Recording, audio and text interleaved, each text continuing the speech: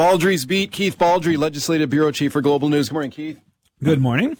So we take a look at some of these opinion polls here federally. We started the show on this. I had Jagmeet Singh on, first guest this morning. Mm-hmm. And you can tell that Singh he's worried about this Poilievre surge and whether they could get swamped up in this. Man, these numbers for the Conservatives just seem to be looking better and better. Yeah, here we go into their convention in Quebec. Abacus, I think, had them at a 14-point lead today. Angus Reid's got a poll out, which I think is 11 points. But Poilievre viewed as the best PM by a 2-1 margin over Trudeau in the Angus Reid. Whoa, that's really flipped around, hasn't it? Really flipped around. Yeah. So actually, they got him a 12-point lead, 39 Conservatives and 27 for the Liberals. So these are consistent polling. Now, to be fair, I mean, Mario Canseco's Research Co. has a poll that he's got the gap at only 6 points. Okay. So, these are snapshots in time. Yeah. But the trend is there that in every consistent poll, every poll for a few weeks now, the gap between the Conservatives and the Liberals seems to be widening, not closing. And, Poilievre's in the middle of an ad campaign, both of rechanging his personal brand, but he's got this anti-carbon tax ad out. Yes. That's probably resonating with voters. And he just seems to be much more active out there. And the Liberals have gone very quiet. Yeah. Trudeau's very quiet. But it's interesting, Jagmeet Singh, who's basically propping Trudeau up in power, has this agreement with him, realizes perhaps those days may be numbered.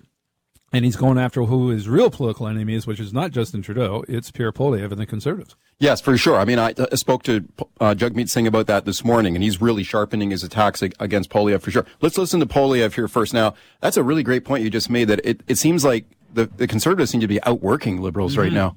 They are. Like, you take a look at their ads.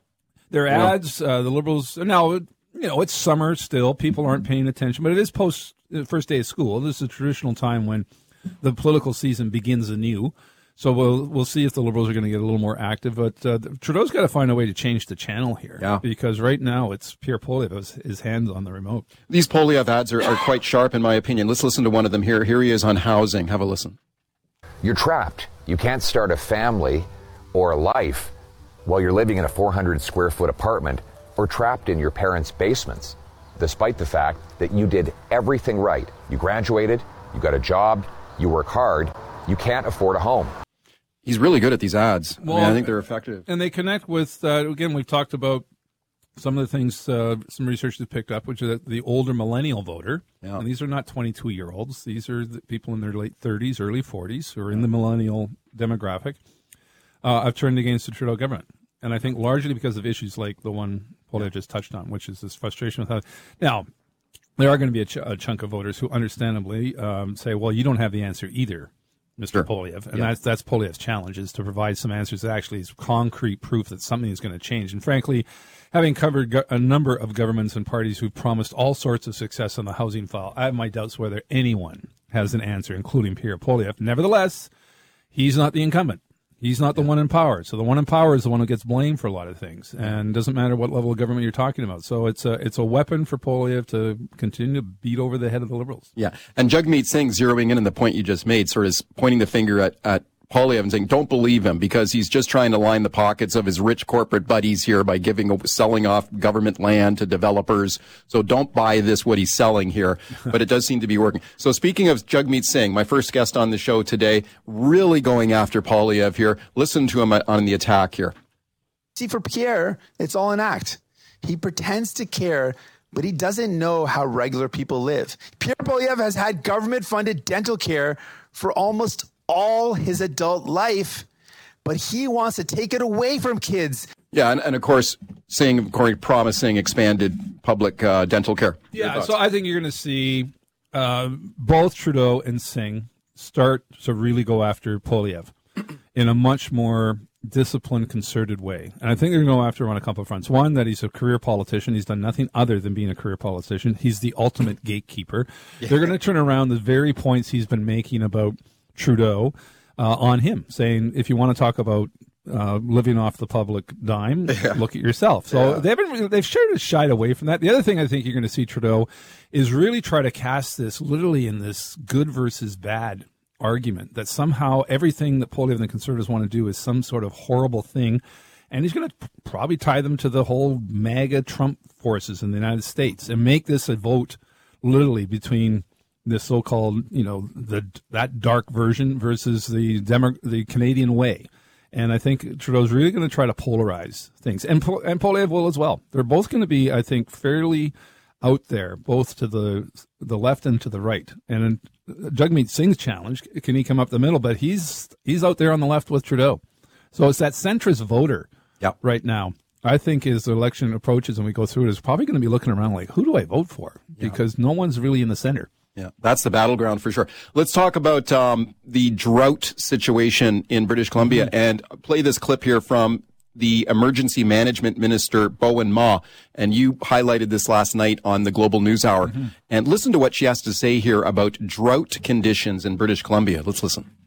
I want to emphasize how significant the drought that British Columbia is facing is right now. It is unlike any kind of drought conditions the province has ever faced, and in my opinion, truly is a sleeping giant of a natural disaster that we are challenged with right now.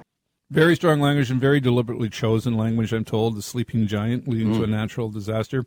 I've covered these briefings that Bowen Ma and Forest Minister Bruce Rossman have been having for weeks now. And, of course, at the height of the fires, everything was about the fires. Yeah. Fires. The last couple of weeks, the focus of these weekly updates, and sometimes twice weekly updates, has shifted to the drought situation. As the fires start to get under control, we are nearing the end of the fire season, although there's still more than 400 fires out there, almost more than half of them out of control. The drought situation is sort of taking over and becoming front and center, because the drought has all sorts of implications. And you heard Bowen Ma talk about it has impact on everything from salmon-bearing streams to ultimately drinking water. If the reservoirs run dry, and they are low, your access to drinking water is gone. Tofino, front page of the Times columns today. Tofino's back to a water shortage. You have to have almost no showers, and there's danger of a lack of drinking water. The Gulf Islands, again, big weekend feature on the same issue, that they're running out of water. The wells are running dry. And this is not just confined to the desert area near Osoyoos. This is I think 80% of the water basins in BC are in what are called level 4 or level 5 drought situations. Level 5 is as bad as it can be. And the United States, Western United States, has been locked in this cycle for some time. And the New York Times had a piece that so much of the groundwater has disappeared in the United States because of heavy irrigation use and just a lack of precipitation. And the same thing, the fear is going to happen here. So we're going to see more. This isn't just about you can't water your lawn. We're going to see potentially some significant water restrictions, and not just in rural towns. So when she talks about this as a sleeping giant, and then she talks about a potential environmental or natural disaster, what specifically is she talking about there? Well, one thing is a return of if we get a heavy, really quick and rain in great numbers over a short period of time. The ground is not situated right now to absorb a massive amount of moisture, and therefore because of the drought. So then that triggers potential flooding. Yeah, huge flooding. So flooding is a big concern if there's a huge winter precipitation. If there's an atmospheric river again, prolonged drought though means. The ground continues to be dry. The groundwater disappears. There's implications for agriculture. Yes. Implications for livestock. And again, back to your drinking water. But then it sets the stage for another bad fire season next year. It doesn't matter how much fuel you take off the floor, which is what they're going to do over the winter. If the ground remains bone dry, lightning strikes are going to cause massive amounts of fire next year. So, Ba outlined 3 scenarios from our ministry. One is a best case scenario, a gradual increase in rain that gently fills up our reservoirs and starts to moisten the ground again. Yeah. Or one of the worst cases, a rapid increase in precipitation over a short period of time that can lead to floods. And one is it just continues and we have another bad season next year. Okay, real quickly before we take a break, let's talk about the potential for a cell phone ban in BC classrooms. Right now, this is sort of a patchwork of rules around the province. It's up to individual school districts and schools. The BC United Party now calling for a province-wide ban. Let's listen to Shimmy Kang from UBC on why a cell phone ban is a good idea. Studies show that when cell phones are banned or limited, we see improved attention, we see better grades, we see better sense of school community. Teachers are less frustrated in general. So what is BC United calling for here now? Yeah, they want to. They had a news release quietly put out yesterday while you and I were on the air. Yeah, talking about this talking issue. about bringing back letter grades. Yeah. It was they didn't hardly brought any attention to it at all. Didn't get a lot of media coverage. But they want to ban what they call smartphones in classrooms. I assume that would mean perhaps measures as we've seen in Belmont Secondary over here and the school over in Metro we focused on before, where you have to put them in a bag or a bin at the front of the class. And maybe that's, I still don't think the BC NDP government's going to bring in legislation, but now it appears the BC United wants to do just that. Although we've seen it happen in Ontario. And Quebec. In Quebec. Yep. In Manitoba, the Francophone School Board there just brought in a province-wide ban in Francophone schools in Manitoba. Yeah, so this is sort of catching on. It seems to be catching on. Now, we'll see if school districts who have the power to do that, see if they want to go that step forward and do something like this. I think parents would probably have no problem with that at all. I don't think teachers would have any problem at all. Let's go right to your phone calls here. Phil in Surrey. Hi, Phil. Go ahead. Yeah, hi, Mike. Great show. I'm amazed at how naive and stupid Jagmeet thinks the Canadian population is. Just trying to link Galen Weston's salary and, the share prices of Superstore and all that. I mean, to the economy, to inflation, and totally ignoring the carbon tax. I will be blown away if this guy gets half the seats he gets. Just comments on how stupid he's treating the public. What do you Keith, think about that? Okay, thank you for the call. Your thoughts? Well, going after corporate profits and, CEO salaries, that's kind of in the DNA. That's boilerplate NDP. Federal NDP. I mean, that's been around for years. Yeah. You go back to the 70s, David Lewis, corporate welfare. Yeah, sure. This is bread and butter for the NDP. So I'm not surprised that. Now, to the larger point, where are they going? They've been stuck at where they've at for years now. I mean, Jack Layton had a bit of a bounce there, if you recall, where he did deliver a bunch of seats and in Quebec. But that was their high water mark, and they've shown no signs of attaining that again. I just think they're out of step with where a lot of modern Canadians are. And the Canadians who want to be partisan are going liberal and conservative. But Poilievre seems to be taking some votes that disaffected liberals. You would think on a philosophical they'd go to him. They'd go to Jagmeet and the NDP, and that's not happening. Yeah. There's no crossover. I think he's picking up a little bit, but not as much as the Conservatives. No, the Conservatives seem to be the ones taking that disaffected voter away from the Liberals. Especially younger voters, that trend we're seeing. That's got to be troubling to the NDP. I think it's been very troubling to the NDP. I mean, the federal NDP is kind of like, at some points, they used to be the conscience of Parliament, the ones who would keep the government honest. I'm not so sure they can point to much success on their front. Tim in Kamloops. Hi, Tim. Go ahead. I would just say very quickly the opposite about Pierre Poilievre.